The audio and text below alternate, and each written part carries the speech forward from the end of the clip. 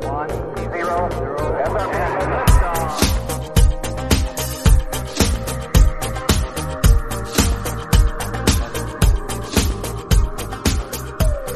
guys, welcome to another episode of Filter.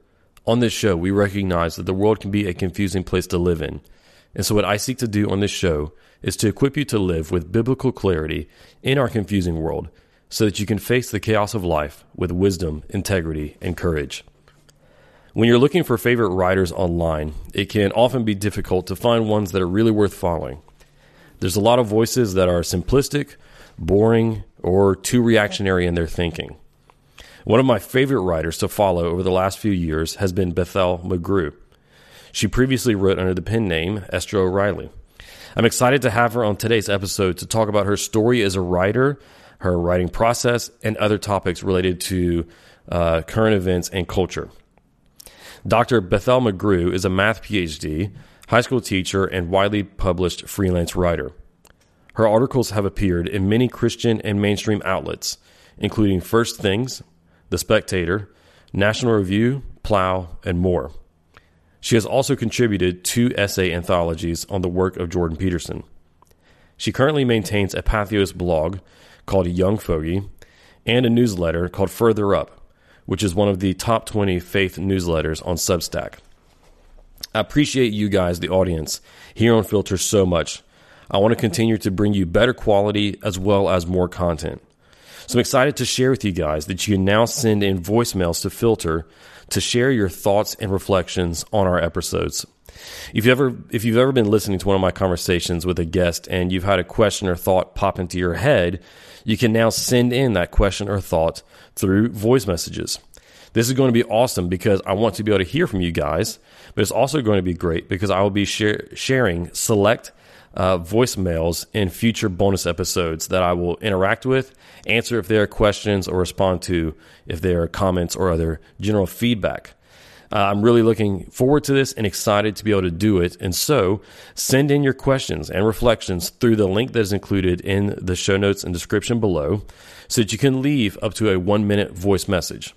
You can also leave feedback and questions by commenting on social media posts or YouTube, or responding in the questions feature on Spotify. I really look forward to getting these feedback questions and comments from you guys and interacting with them in those future episodes that I'll be releasing soon. Before we dive into this episode, let me just take one more moment to encourage you to subscribe to our email list so that you can get all of our newest content sent directly into your inbox. Just visit the link in the show notes and you can sign up on my website. Also, be sure that you're subscribed to Filter wherever you get your podcasts so that you can get all future episodes right on your homepage. If you're helped by this content, we'd really appreciate it if you left us a rating and review on Spotify and Apple Podcasts. Leave Filter a 5-star rating on Spotify, and if you would take the time to write a review on Apple Podcasts, that'd really help us out as well. Whenever you take these simple steps, it greatly helps us to get the message of biblical clarity out to more people. Well, without any further delay, let's jump into this conversation that I got to have with Dr. Bethel McGrew. Bethel, welcome to the podcast. Thanks for having me, Aaron. Great to be here.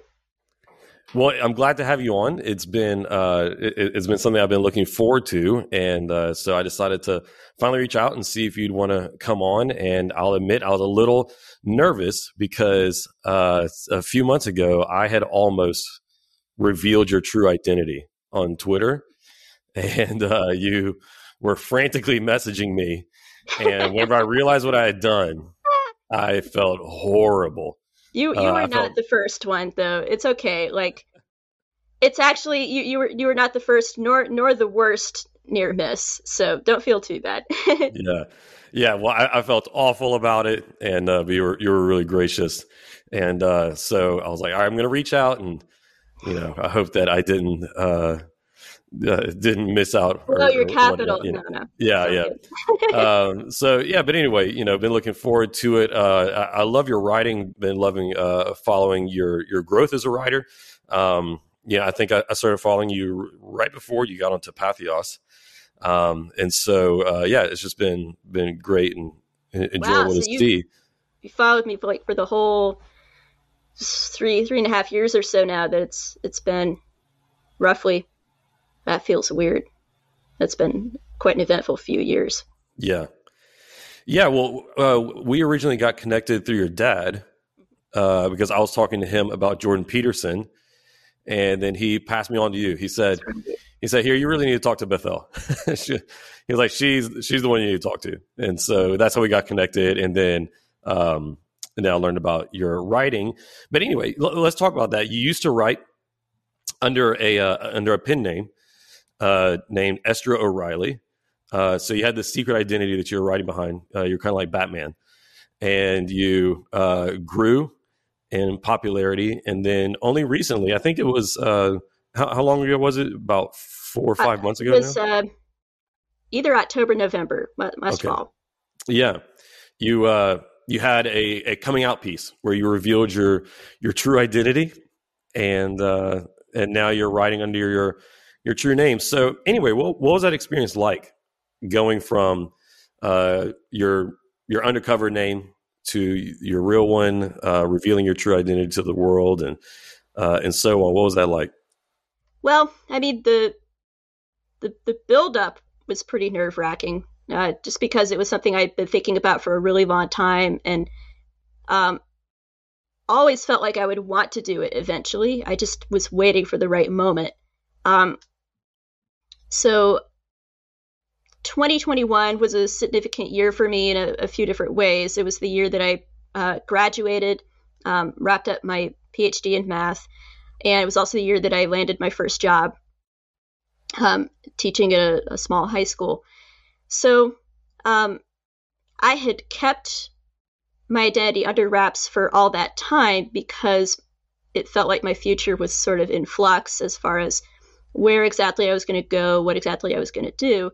So I was trying to keep all of my different options open because that's just my personality. I'm a naturally very cautious, risk-averse kind of a person. And I first began writing way back when I was 18, I think. And it was my own folks who advised me to take a pen name then, because they knew that I wanted to try and write about some political topics. And they were like, listen, you don't know where you're going to go. You're thinking you might want to go into academia. So, don't take an unnecessary risk and put this stuff out under your own name, which was wise at the time, I think. So, I mean, at that very early stage, it was just a fun little kind of hobby for me. And I remember like the first time that I got a freelance paycheck, I wrote something for the stream, and it was like, whoa, I just got $150 in the mail to write an article. This is amazing, And so, but then it was 2018 that I began to get more traction with the Joining Pathos and with my writing around Jordan Peterson, which is when we connected. So that when that piece went viral, that sort of set off a little bit of a cascade, and different doors started opening, and I started to get in at different magazines, different outlets, and expanding the range of things I wanted to write about besides Peterson and the IDW, because people wanted to know what I had to write about that, but I wanted to talk about lots of things. I had all kinds of cultural commentary and stuff to get out. And then I hopped on the Substat bandwagon last year. So, putting together the fact that my platform was growing, that I thinking a lot about status, the status game around this, like how important was it to me to keep my identity cloaked if the price was that people still just saw me as basically an anonymous blogger. Because I felt like increasingly as I was weighing in on, these big social issues, and COVID changed a lot. The whole vaccine debate, which we don't have to get into, but that's something I became personally invested in because my mother was vaccine injured. And it was something that I increasingly felt like I had to speak up about. So that was one factor among many in there that I felt like, maybe it's probably better if I'm just fully integrated so that I can be completely honest with people, like, I have a personal stake in this, but that's not why I've reached the conclusions I have, but I should probably start being more open about that. And then I think just generally feeling like I should just take ownership of what I write. And, that if I could get to a place of some security job wise, which I feel like I am at currently, although, who knows what the future might hold, I would have kind of a responsibility to speak for other people who still have to be in the closet. That was something I came to feel was important, and just feeling like I didn't want to be a fragmented person. I didn't want to be a compartmentalized person. I wanted the writers me, the writer me, the teaching me, all these different parts of me to be unified. Yeah. But it took me a long time to get there. And then the actual process of doing it was surprisingly very liberating and very encouraging, because all kinds of people came out with positive messages, encouraging me, telling me how proud they were that I'd taken the step.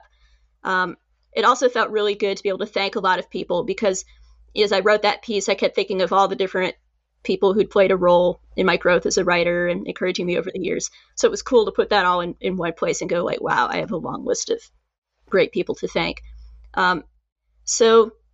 Really it's been positive.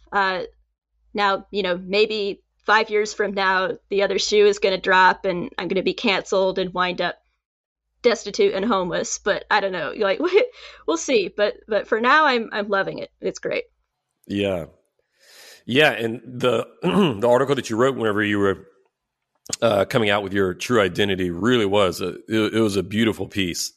Oh, thank you. So well written. Yeah. It was really, really incredible. And, yeah. And so I can see that it must have been a really, really, a process that was a lot more than just a professional decision. But yeah, there's definitely some really personal aspects to it that were interplaying with the decision and wrestling, and how I can hear even in what your story, there was somewhat of like really, who am I and who do I want to be in this? Because it was more than just a pen name, but it was kind of like you said, persona. I think that's interesting. Yeah. It's almost two identities that you were, a little bit. Two personas you were living with. Right. And, even when I had the persona, I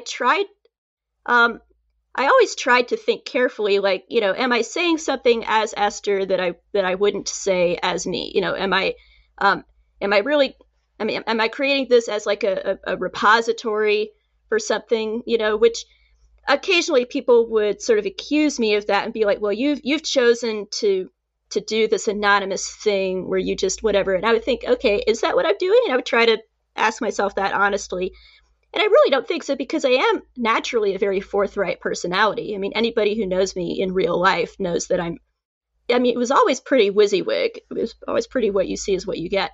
And I feel like now that I've come out, and I don't think my tweeting has changed that much. Maybe I'm a little more, you mature, you grow as in the natural course of things, but I was pretty forthright then, and I'm pretty forthright now.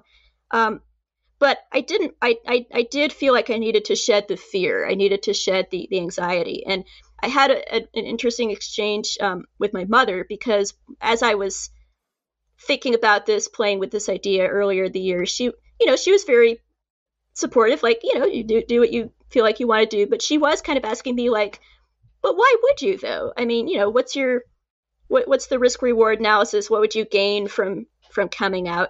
And then a couple months after I'd done it, she came back to me and she said, I get it now. I really understand, because she said, I always raised you, your father and I always raised you to, that you need to have courage. You need to approach life with courage. You need to live in a fearless way. And as I think about it now, I see how this was a part of that for you, and that was something that you needed to do, something you had to take into your own hands, a step you had to take, and it was a part of coming of age in some sense. Yeah. Yeah, I love that. And courage is one of my favorite topics. It's one that I speak on and write on frequently. And so what did you learn about fear and courage through that experience? Well, I think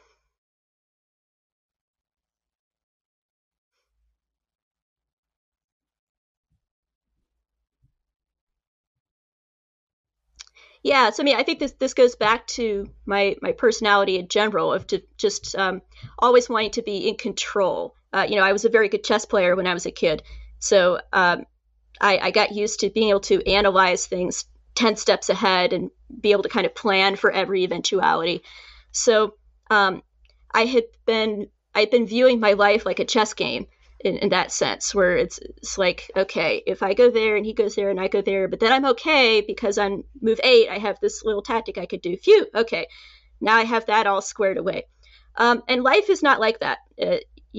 Real life is unpredictable. There are things you have to leave in the hands of God. So this step was me sort of coming to terms with that, and just saying, yeah, I can't predict the future with perfect clarity. I can't analyze this all the way out to move 10. There are things that I'm just not going to know about what this decision could mean down the road. And meanwhile, there probably are certain types of doors that are going to close, certain types of jobs that, are going to be trickier for me to land at this point. On the other hand, maybe those aren't the kinds of jobs that I would have been trying to get anyway. But I think it was bound up with, specifically as a Christian, with needing to entrust my future to God, and just accept the fact that we don't always know what's going to happen, and then take it a step at a time and trust that God is going to guide me and use me wherever he wants me to be. Yeah, that's great. I think that's usually where courage lies. It lies in God calling us into some kind of an unknown, or calling us into a step that is Jordan Peterson voice. Or You're calling us conquering into your fear of the unknown. You have to slay the dragon of your future, man. Yeah, I can't even attempt to impersonate him. It would just be it would be awful. But yeah, Peterson all the way. But yeah, calling us into an unknown, or into, like you said, a dragon, a fear, and then it's the adventure of the future. Yeah, yeah, and then courage is in our responsibility to take that step, then to heed the call, and so that's what you did. That's great. I love your writing. Your writing style is excellent. I wish that I could write as half as well as you do. What have been some of your primary writing influences? Who formed you as a writer? That's a really great question. Yeah, because there were a number of different writers that I read growing up. One name I come back to as I think about this is Peggy Noonan. She was Ronald Reagan's speechwriter back in the day. Became a columnist, and I remember reading a biography she did of Reagan that impacted me a lot when I was a kid, and I really like her style. She was very lyrical, very earnest, very just sort of unabashed admirer of great men, of truth and goodness and beauty. And she just always had a great way of setting those things up. So I would definitely point to her. Let me think. Lewis, obviously. Yeah. I mean, kind of a cliched answer, but definitely the way I think about cultural evangelism, cultural apologetics, trying to take true things and then, encapsulate them in an engaging way. You really can't beat Lewis. And so he's somebody I go back to again and again, for sure. There's definitely lots of others that I could think of, but whenever somebody asks me, I tend to kind of blank out and give cliched answers, but those are just like two biggies that come to mind. Yeah, good ones indeed. And I can definitely see some of Lewis's influence in the way that you do cultural engagement and evangelism. So that's not just cliche. I can see that. I think that's a good answer. How would you describe what is like your unique voice, though?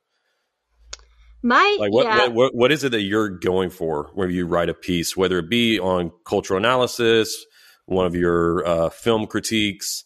Because and I'm sure we'll get into this a little bit, but like you write on a really wide range of topics, yeah issues, and so on. So like what's the voice that you go for that you've discovered yeah as you've grown as a well, writer? and you mentioned film, which reminds me, I also love Roger Ebert. So definitely, when I write film criticism, I'm always going back and looking at his stuff to remind myself how he would turn a review. So that's a really good question, because I've always been kind of a mimic in my life. So I've always kind of had this ability to pull out all different hats and just try them on. Because I'm just sort of insatiably curious, and I'll kind of fall into, 10 different niches in the span of 3 minutes. So, I mean, what voice I'm going for, it can be context dependent. It can depend on what audience I'm writing to, what kind of thing it is that I'm writing. Because it does vary. So for cultural analysis, first of all, am I writing to the church, or am I writing to an eclectic, maybe non-church audience? So, if I'm writing cultural analysis for the church, then I'm trying to be informative, but I'm trying to sort of get to the heart of the issue. I like to sort of cut through jargon.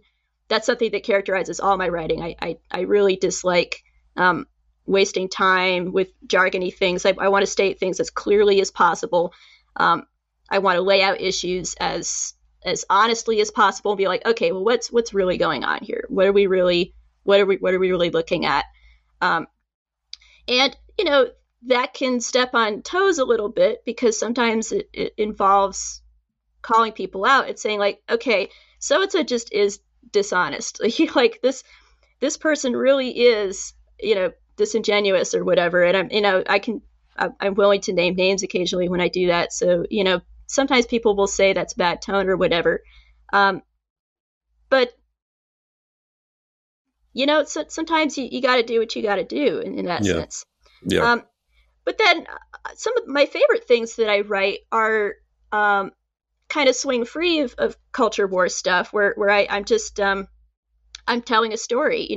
Maybe I'm telling a story that a friend shared with me, or I'm thinking about something inspiring that I saw in the news, or I'm doing some literary reflection or cinema reflection, film criticism. And that's some of my favorite writing to do, because I really love, human interest stuff. Like I love thinking about what makes people tick, sort of meditating on human nature and, all of the glorious and beautiful, but also terrible things about us. And, fiction was really my first love growing up. I read a lot of that under my mom's teaching, because mom has a PhD in literature. So in some ways, I write nonfiction like a frustrated fiction writer. That's what I tell people. I channel some frustrated fiction writing energy into my nonfiction. So, I'm willing to write the more culture war-y stuff, because I do think there's a place for it, and I am good at it, because I am good at that kind of analysis. But it's a little bit taxing, and it's not necessarily my favorite kind of thing to write.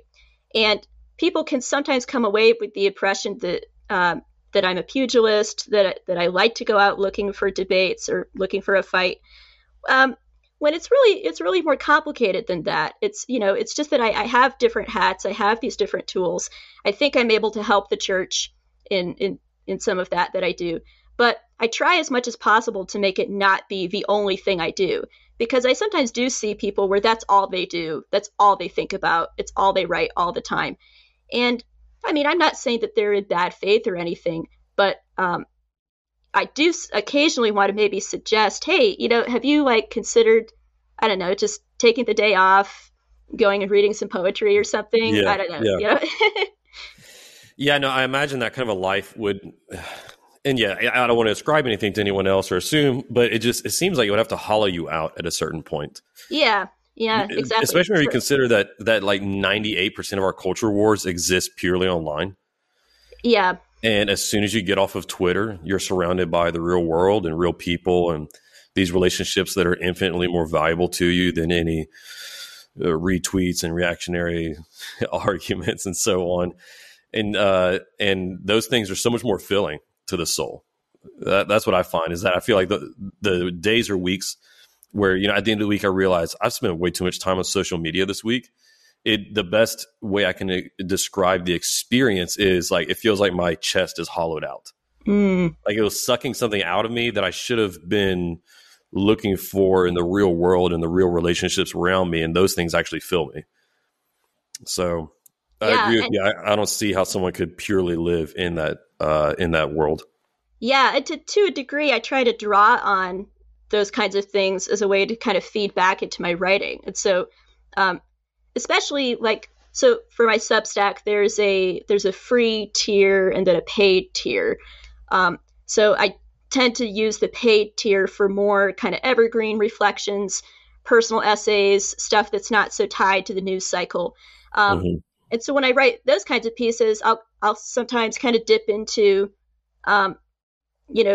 personal reflections. So like the last thing I wrote, I did something for Ash Wednesday about prayer. And I was writing about just sort of the nature and how quiet it is where I live. I live kind of outside town in a little rural spot. And, I talked about praying and how I use silence as a backdrop for that. Occasionally I'll write about, something sweet or profound that a person said to me in real life, and I'll work that in. So you can draw inspiration from that as a writer, and it enriches your work that way. Yeah. One of our mutual friends, Tom Gilson, I remember I was in a little workshop session that he did on writing a long time ago. And he said that the best writers are people who just go out searching for experience. Yeah. And then they write out of that experience. And I think that's so true. And really resonates, and I'm reminded of that in what you had just shared. But talking about writing method, what's your writing method? How do you choose topics to write on? We already touched on that a little bit. But choosing topics to write on, or this I'm going to pass on, where to publish, when do you write? I mean, just, the nuts and bolts of how you go about putting your pieces out. Yeah. So, I mean, right, it varies because there's a couple different kinds of things that I try to keep up. So, let's see. Well, okay, just thinking about like a typical week. So, like this week, I've got 3 upcoming things that I want to get out. Was hoping to get out before break. Maybe I will, maybe I won't. But so for my Patheos blog, which I'll be honest, I've been kind of neglecting more and more because I've shifted a lot of my energy to the Substack. But in my mind, I've sort of taken to using the Patheos as a place to write about church culture war stuff. And then for my Substack, because I have an audience that's not necessarily really plugged in, doesn't really care about that kind of thing, I pitch things to more of a general audience. So for my Patheos this week, I think I'm going to write something about some of these, the new leaked stuff with Francis Collins, and, like some of these candid comments that he was making about abortion research and COVID mandates and all that sort of stuff. Yeah. So I have in mind kind of a take there about some of the evangelicals who enabled him, and then kind of the broader pattern that I see of evangelicals wanting to have a seat at the table, and how we saw that with Trump with one kind of evangelical tribe. And now I think we're seeing that with Collins with a different evangelical tribe. And so they're really kind of two sides of the same coin. But that's kind of a take that I don't really see people making. So that's one big thing. Like I try to think about, okay, what's something that I can say here that other people aren't saying already, what's something it's going to be something fresh. It's going to bring something new to the discourse. So I'm thinking about that for my Pathos. And then at the same time, I want to write something about the Don't Say Gay bill for the American Reformer. So that's more of a site for like meta commentary, cultural criticism. So, like the kind of thing Carl Trueman might write. So that's a space that I haven't written in before, but they're new and growing, and I like what they're doing. So that's something I want to do. I want to kind of keep my finger on the pulse of some of these big changes.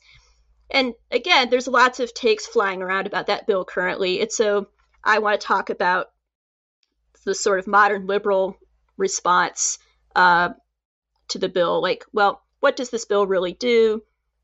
Is it really a big deal or not? How should conservatives think about it? How should we respond to a certain way of framing it? And what does this say about some broader fissures in our culture wars? So, that's that kind of a piece. Yeah. And then for my Substack, I want to write, because I'm kind of due to write another paid thing. I've been thinking a lot about the propaganda wars with the Russia-Ukraine conflict. And there was one moment in particular that was really moving. It was one of these early viral clips where people thought that it was a Ukrainian father saying goodbye to his little girl. And then it turned out it was mislabeled, and it was actually a Russian father sending his family back to Russia before going to fight against Ukraine. Mm-hmm. So suddenly, like, it's the exact same clip, but the whole frame shifts, the whole narrative shifts. So you go back and you watch it again. How does it change? How does it change your emotions, your reactions? Does it make the clip different? And especially as a Christian, how does one think about it? And how does one think about Russia and the Russian people in general, and the tragedy of this conflict? So I haven't really, my thoughts on that are still kind of foggy. A lot of times, to be honest, I just sort of sit down in front of a blank page with a hazy idea of what I want to write, and I kind of noodle around and tap out some paragraphs and then delete some things and reshuffle other things until I have what I want to say. But I kind of want to sort of write something more from the heart about that. And then also I'm putting like some last tweaks on something that I'm writing for Plow magazine, because they're going to do some music-related pieces coming up this spring. And I got asked if I wanted to write something about Rich Mullins, who's one of my favorite. Oh, yeah. Great singer-songwriter. And I've seen your previous articles about him. Yeah. It's interesting. I feel like I can really, you were talking about how I've grown as a writer. So I can sort of measure my growth as a writer by looking at kind of the evolution of Rich Mullins tributes that I've written over the years, because I can I wrote that in that phase, and that, so this one that I've written is definitely my most mature yet. So it's great to kind of revisit his catalog and his life and plunge back into all of that. Now with kind of a more seasoned eye, being able to frame my thoughts in, maybe a slightly less breathless way. Cause that was one fault that I had in my early years as a writer was that everything was an 11 out of 10. And if I thought something was great, it was the greatest thing ever in the whole entire world since the dawn of time, So I've learned to kind of, sort of pull it back, be a little bit more measured, get my thoughts a little more organized, so that's just part of growing as a writer. But then with the Rich Mullins thing, that's part of keeping my creative interests going as a writer. Like, I always want to be writing about something in the arts, if it's, whether it's music or film or literature. So always want to have that kind of simmering on the side. So that's a sort of a typical slice, a typical week in my writing life. Yeah. How many hours a week do you spend writing? That's a really good question, because it can vary. Sometimes I can go a couple of weeks writing hardly anything, or maybe writing only one thing. And then I'll have a week where I suddenly get some time and I write 3 things in a row. So the nature of freelance work is it's really sporadic and all over the place. Yeah. But I would say that if in a week where I'm getting any writing done at all, probably it takes me, maybe 10, 12 hours to get a couple good pieces together. It Yeah. generally takes a little more time than I plan on. So sometimes I'll sit down all confident, like, I'm just going to knock this piece out tonight and publish it in the morning. And then I realize, no, I need to take a little more Yeah. time with this, but it's okay. I can publish it the day after that. But so, you get cocky when you're experienced, but it's like, no, even with experience, some things take some time. Yeah. Yeah, absolutely. I love or hate when that happens to you as a writer. You have something in your mind that you're like, oh, I've already got this. I've got the outline. I've got my big points. I've got my really catchy phrases. And then you sit down and it all falls apart. Yep. But I And find, then sometimes the opposite happens. yes, exactly. I do find, though, this is, few other people feel this way too, but beginning could sometimes be the trickiest part for me. And like once I have my hook, my way in, first few lines, first paragraph, then the rest of it tends to sort of come together for me. Yeah. Yeah, I absolutely agree. For me, I always see it as like I just need a really long warm up. So fitness is a big part of my life aside from ministry and writing and podcasting. And so, you warm up before you exercise. And I've just learned in myself over the years, even when it comes to like writing sermons for the church that I'm a pastor of, I just need a really long warm up. I just have to sit there and, like you said before, kind of stare at a blank screen, Yep. try a couple of different introductions, and the magic usually hits. And I mean, I'm not exaggerating when I said a long warm up. The magic usually hits for me at about 45 minutes. Yes. If I can just endure for about 45 minutes of feeling like a failure, then something starts to happen. Right. But yeah. Yeah. And also, like with hopefully you have a better sleep schedule than I do, but I have a terrible sleep schedule. And often inspiration strikes at like literally the middle of the night. And so, it'll be 1 a.m. and I'm 3/4 of the way done. It's just clickety clackety clack. And then I kind of squint at the clock. I'm like, it'll be another 5-hour night. Oh, well, I've done that before. It's like, it's really not sustainable or good for me. So I know that I'm going to have to get it together here. Because I could do so much more if I slept more. Couldn't we all? Yeah, I know. If only. Yeah, my inspiration usually hits like right in the middle of me doing something or taking care of my kids. Yeah. So like, I can't get away and write right now because I'm taking care of them. But anyway. Well, that's when you pull out your phone, you make like a little voice memo or something. Yeah. So, if it's, yeah. Yeah. But you were mentioning on a few minutes ago, you're working on a piece with Russia and Ukraine. And so obviously that's a big headline right now. And I don't want us to spend time on culture wars or real wars too much. But just I am interested because you're one of my favorite voices to hear this kind of commentary on. What your Ben's take? I messed up that sentence. What your take has been lately on not just the conflict itself, but particularly the propaganda aspect, and then how people have been reacting to it and interpreting it online, the different major leading voices. What's been your take on this whole situation we've been through? And just, I think it's only been 2 weeks now.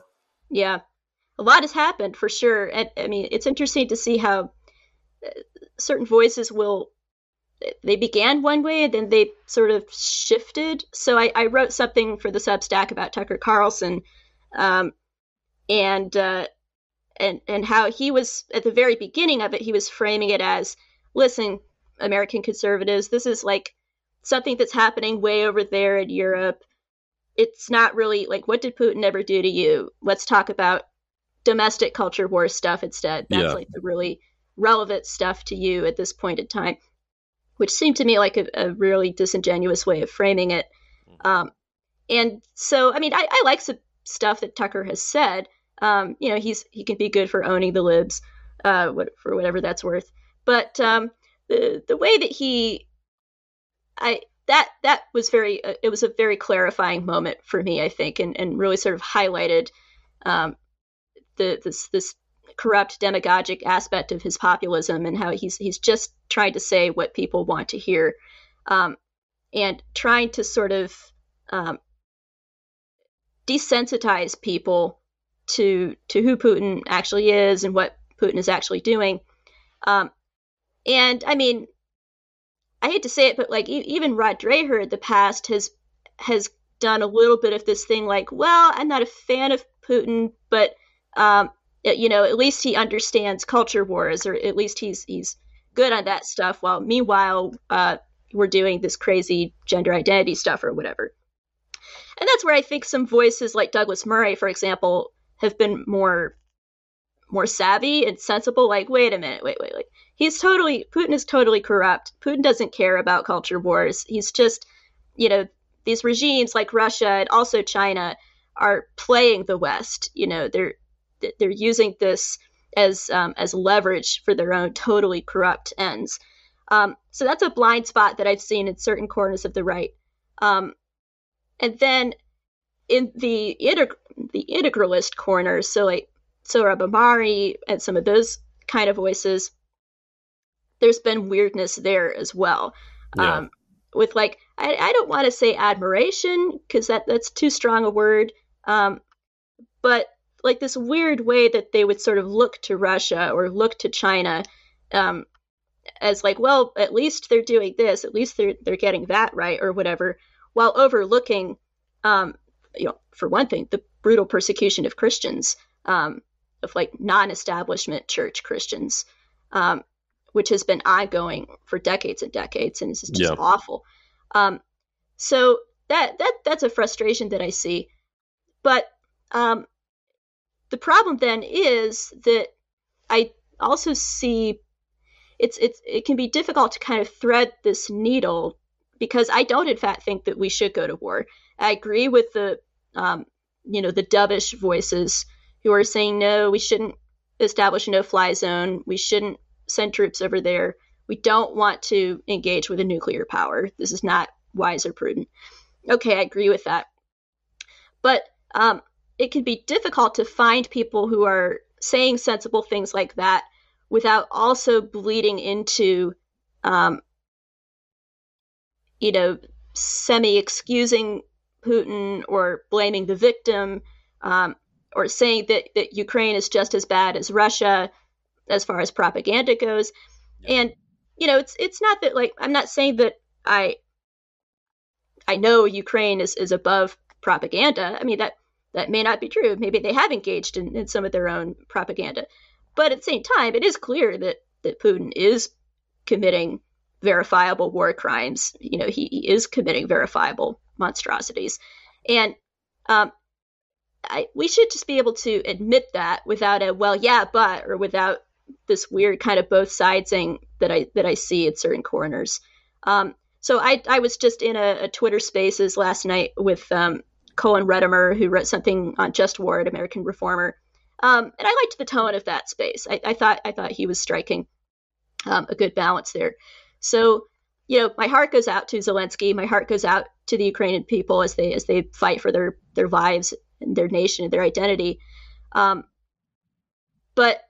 at the same time, it's a tragic thing, but it could be that Ukraine winds up being the price paid for not entering a nuclear holocaust, which sounds very stark, but Putin is so unpredictable that there's only so much that we can do. And I think in general, I favor a generally cautious approach to entering global conflicts, because historically that hasn't panned out the way that hopeful neocons might predict. Yeah, absolutely. How would you describe your political perspective or affiliation? Yeah, I mean, I think I'm a pretty classic conservative. I grew up. My mom marched with Phyllis Schlafly back in the day. Ronald Reagan was her and my dad's first vote. I have a Reagan poster on my bedroom wall. So I very much am kind of a throwback to that old style conservatism. So which means that I didn't get on the Trump train. And even before Trump, we were all kind of a family of purists. We were like, but can we really vote for Romney? Can we really vote for McCain? Well, let's check. Oh, no, I don't like his record on embryonic stem cell research. Or, we were pretty strict. Like, you had to really check a lot of boxes. So we were certainly not going to get on the Trump train. That was never a danger for us. But at the same time, I'm not really on the never Trump train either, as in terms of how that's evolved. I don't like, I'm the person who was a David French fangirl back in the day, and am definitely not anymore with the direction that he's gone. But yeah, I'm very solidly conservative, and I dislike, I'm very troubled to see where the Republican Party is sort of drifting, and especially on social issues around sexuality. So the whole gay marriage thing, after that ship sailed, it's sort of interesting to see how many conservatives have sort of invisibly drifted, so that now there's not really, I think, going to be much difference between the Republican Party and the Democrat Party going forward on that whole cluster of issues. And so, but I'm one of those purist conservatives who's like, well, yes, I agree that in practice, socially, the ship has sailed, but in principle, it shouldn't have. And we should continue writing and speaking on the assumption that it shouldn't have, and we shouldn't shift in that respect. And then fiscally, economically, I'm also quite conservative. And so, when I listen to certain post-liberals, the way that they talk, they could be good at diagnosing social issues, but then they'll go off on, sort of semi-socialist rabbit holes. And it's like, well, wait a minute. That's not where we want to go. So it's like, we kind of need like bits of everything, so like, yeah, we need a kind of a good libertarian backbone on certain fiscal issues, but then keep the old school conservative social values. So don't go libertarian there. So, this is kind of my build a conservative, but there's not really a market for it at this point in time is the problem. Yeah. Yeah. So going back to writing, what's been one of the most difficult pieces you've ever written? Oh, wow. That's a great question. A difficult piece. Difficult for whatever reason. Yeah, difficult for whatever reason. Well, okay, so one piece or one or two pieces, I guess. So I don't know if you were familiar with a figure named Mike Adams. Okay, so just kind of a brief, that's kind of interesting that you don't know who he is, but just kind of a brief sketch. He was a conservative writer and speaker. He had a column at Town Hall. And he was a gadfly. He was a political science professor at the South. And he survived multiple cancellation attempts. He went to court with a religious liberty case back in the day. And he was a bit of a Lenny Bruce figure. He had a sort of a sharp edge to what he wrote. He could be very funny. He could be, he liked to push the envelope. And he was very, very well loved in conservative circles. He was an adult convert to Christianity and conservatism. And so then he became a very passionate pro-life speaker. That was something he spoke and debated on a lot. Kids loved him. He invested in young people, Christian ministry conferences. But, he also had some personal issues. And in 2020, summer 2020, he took his own life. And that had huge ripple effects throughout the conservative Christian community, throughout the pro-life community. Just so many people that he had touched, that he loved, who loved him back. So I decided to write a couple of things about that. And that was difficult because it was so dark, and I had to kind of search for the appropriate things to say, because he got involved in Twitter. So his university eventually asked him to retire early for something that he had tweeted, and that kind of came as a shock to him because he was of that kind of older generation, doesn't quite understand how Twitter works, or how Twitter can get you canceled when you went for years and years without being canceled before. So that kind of hit him hard. So his whole kind of life and tragic end was sort of like a microcosm of the death of a certain era of conservatism in some sense. So I had to kind of pull all of that together, and then all of the personal things that I was feeling, the connection that I'd had with him. So I did one piece for the American Conservative right after he died, and then I did something on my Substack for the first anniversary. So those were pretty difficult. Yeah. Yeah. Sometimes it's, or not just sometimes, I think almost all the time, it's difficult to make writing on something purely intellectual or business. But our heart is always involved in whatever we write. I think that's why it's so scary. Yeah. It's so scary to publish almost anything, anything that's that's worth publishing and putting out there, because to a certain extent, you're putting yourself and you're putting your heart in something that really matters to you. Exactly. Yeah. That's how I try to approach my whole kind of output as a writer. Like I want what I write to reveal something about my heart.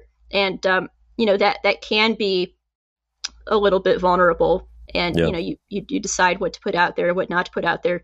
But that's the main thing that I like for people to take away from what I do, because, I have chops. Yeah, I can be funny. I can be witty. I can kind of turn a phrase. But at the end of the day, all that stuff doesn't matter a whole lot if you're not sincere, if you're not earnest. So I hope that comes through. Above all else, I want my heart to come through. Yeah. So in contrast to which was the most difficult, and I don't know, these might overlap, but what are one of the pieces you look back on, or articles, essays that you're most proud of? Well, I put together quite a few in a year in review piece that I did last year, which you can link for folks in the show notes. Yeah, that'll be in the show notes. Yeah. So, there's a lot that I could point to that I'm proud of in all different ways. A couple that I can highlight.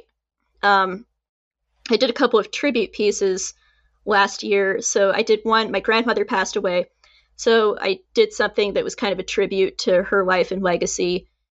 And she was just one of these hidden lives, like the quote about a hidden life. She was not a famous person. She didn't write or speak or anything. She just quietly lived her life unto the Lord and ministered to a lot of people.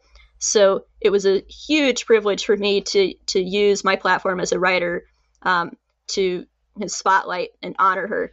And I think about there's a passage towards the end of The Great Divorce where C.S. Lewis is walking in heaven, and they see a woman coming towards them, and she's surrounded by children and animals and like this whole menagerie of people who love her. And C.S. Lewis is like, who is this person? She must be really important. And George MacDonald's like, no, you wouldn't have heard of her. She was just Mrs. So-and-so. Oh, really? But now here in heaven, she's this person crowned with glory and honor. And so that was my grandmother. So that was one. And then another one that I was proud of, kind of in a similar vein, was about a neighbor I grew up with who was a veteran of World War II. And when I was 11 years old, I had a little tape recorder that I used to record some of his memories of the war. And for whatever reason, he decided to open up to me about things he hadn't even shared with like his own immediate family. But something about little 11-year-old me just kind of melted his heart and got him to open up. And so then I kept those recordings through the years. I digitized them. And then I went back and I blew the dust off and revisited them and kind of put them together in writing, and was just struck by what a remarkable story it was. You know, it's some ways a little bit of an ordinary story, but just a beautiful piece of testimony, and just a way to honor a saint of my life whom nobody would ever have heard of otherwise. Yeah. And then let's see some other things I've done. I'm looking through like my own kind of year in review.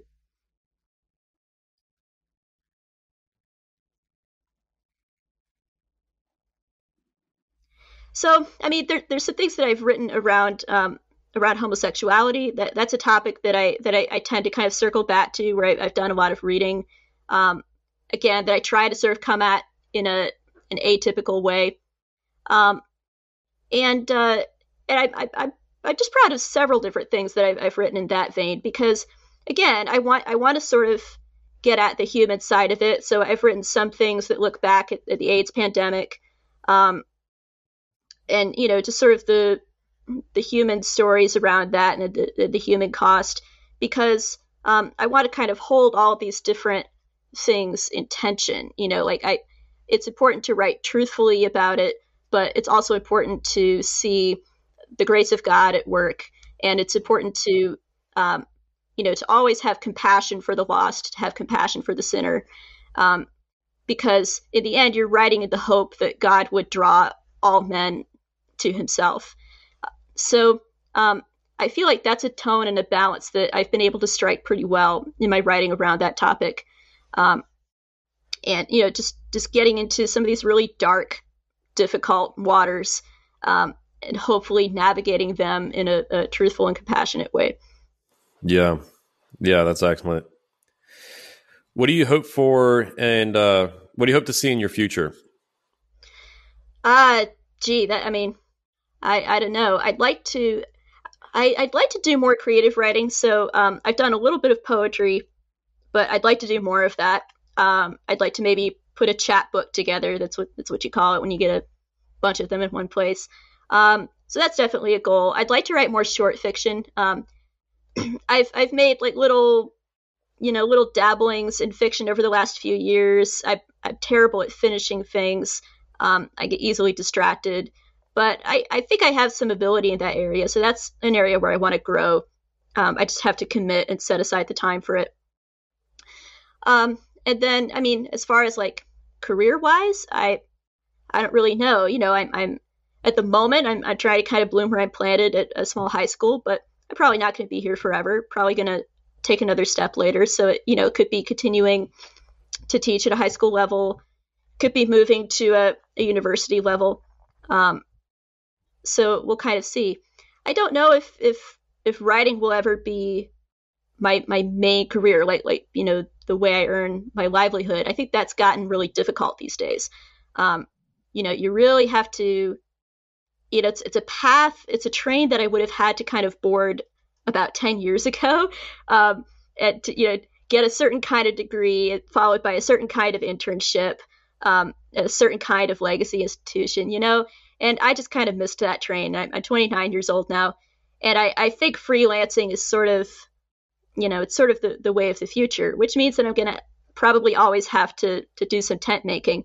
And I do that by teaching. But I love doing teaching. And so yeah. I'm happy doing that currently. Yeah, awesome.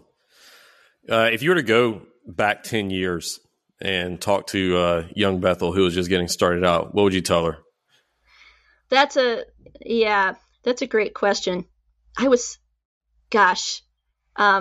Young Bethel had some issues, just being real. I was kind of a lonely kid, I was still learning how the internet worked. And I was trying to use the internet for substitute community, really, was what I think I was doing already then. And that could be a temptation now. So I think that, yeah, that might be one piece of advice that I would give is, don't try to turn the internet into a place for substitute community, because it's not going to be able to do that for you. It's not going to be able to give that to you. And, the people that you encounter that way, the people you try to make connections with, the virtual medium, when it's not incarnated, that can only go so far. And, there's a lot of time and emotional energy that I've kind of sunk into that and unfortunately wasted, I think, in hindsight. Yeah, I would say maybe do less of that. Let's see, what else would I say? What do I have? It's interesting because I did a whole degree in mathematics, which I don't even know that I really use it now, because I didn't just do a master's, I did a PhD. So that was like the track I took, and I talk about this in my coming out piece, but I was trying to avoid humanities so that I would be politically safe. And now that, I mean, it turns out to not be necessary, and now I've come out anyway. So it's interesting to think about, what would I say to my 18-year-old self, knowing that I was going to be out in 10, 11 more years? Would I have said, don't spend your best years getting a math degree, maybe consider getting a humanities degree somewhere else instead. Maybe consider moving out sooner, because that was something I didn't do for a while. So yeah, I'd have to think. I don't know if I necessarily would have taken the same academic path that I did. But there is a demand for math teachers that there isn't necessarily for literary teachers. And so, given, like I said, that it's so difficult to make a living at writing, you really have to be able to do something else. And I can't code. So learn to code is like the phrase for that. Yeah. So, maybe I would have said do a master's, but don't do a PhD necessarily. You don't really have to do that. You can start looking for work right away. But who knows? Would I be exactly where I am now if I had changed some of these things earlier in my life? Maybe I never would have had the spare time to dive into Jordan Peterson, which wound up being the key that unlocked all this other stuff for me. So, it's I am where I am, but I think I would definitely say to not become so emotionally invested in online connection as I did at that time. Yeah, I think that's good, and that's a great word and reminder to all of us. Yeah, whether we're building, especially now at the age of Twitter. Yeah, Twitter and TikTok and all the other ones that I don't understand. But yes, I think it's a great word. Great word for all of us. Before we go, is there anything you want to leave our audience with, just based off this conversation and your work? Yeah, I guess be yourself. From Aladdin. That's what I've been kind of discovering this whole journey is how to be myself, discover who I am. So I guess that sounds a little bit banal, but you can put a Christian spin on it. Discover who God has uniquely called you to be, what God has uniquely called you to do, and just follow that, and try not to build your life on a certain preset collection of expectations. Whether those are cultural expectations, maybe even church cultural expectations, family expectations, whatever. Try to figure out what your particular calling is, and then discern it as best as possible. Awesome. I think that's great. Great way to finish off. We started by talking about you releasing your true identity, like Batman, and so finishing with talking about being yourself. Full circle. Great. There you go. Great way to wrap up. Didn't even plan it, but it worked out. Yeah. Well, Bethel, just think. I kept saying it wrong. Bethel. Thank you. Okay. You were supposed to catch me if I said it wrong. But thank you so much for your time and joining us on the show today. I really enjoyed it. It was a lot of fun talking about writing and just social issues and everything else. So, like I said before, I'm a big fan of your writing, and so please keep it up. Keep doing the great work. Thank you. And I really appreciate these questions because, this it's not the kind of question that I get to answer very often because, typically I'm being asked, what's your opinion on a specific thing? We touched on that a bit too. But I appreciate the chance to talk a little bit more personally about my work, what goes into my work, what goes into it personally for me. So thank you so much for having me on, giving me the opportunity. Yeah, well, you're really welcome. I enjoyed it as just as much. So once again, thank you for joining us on Filter.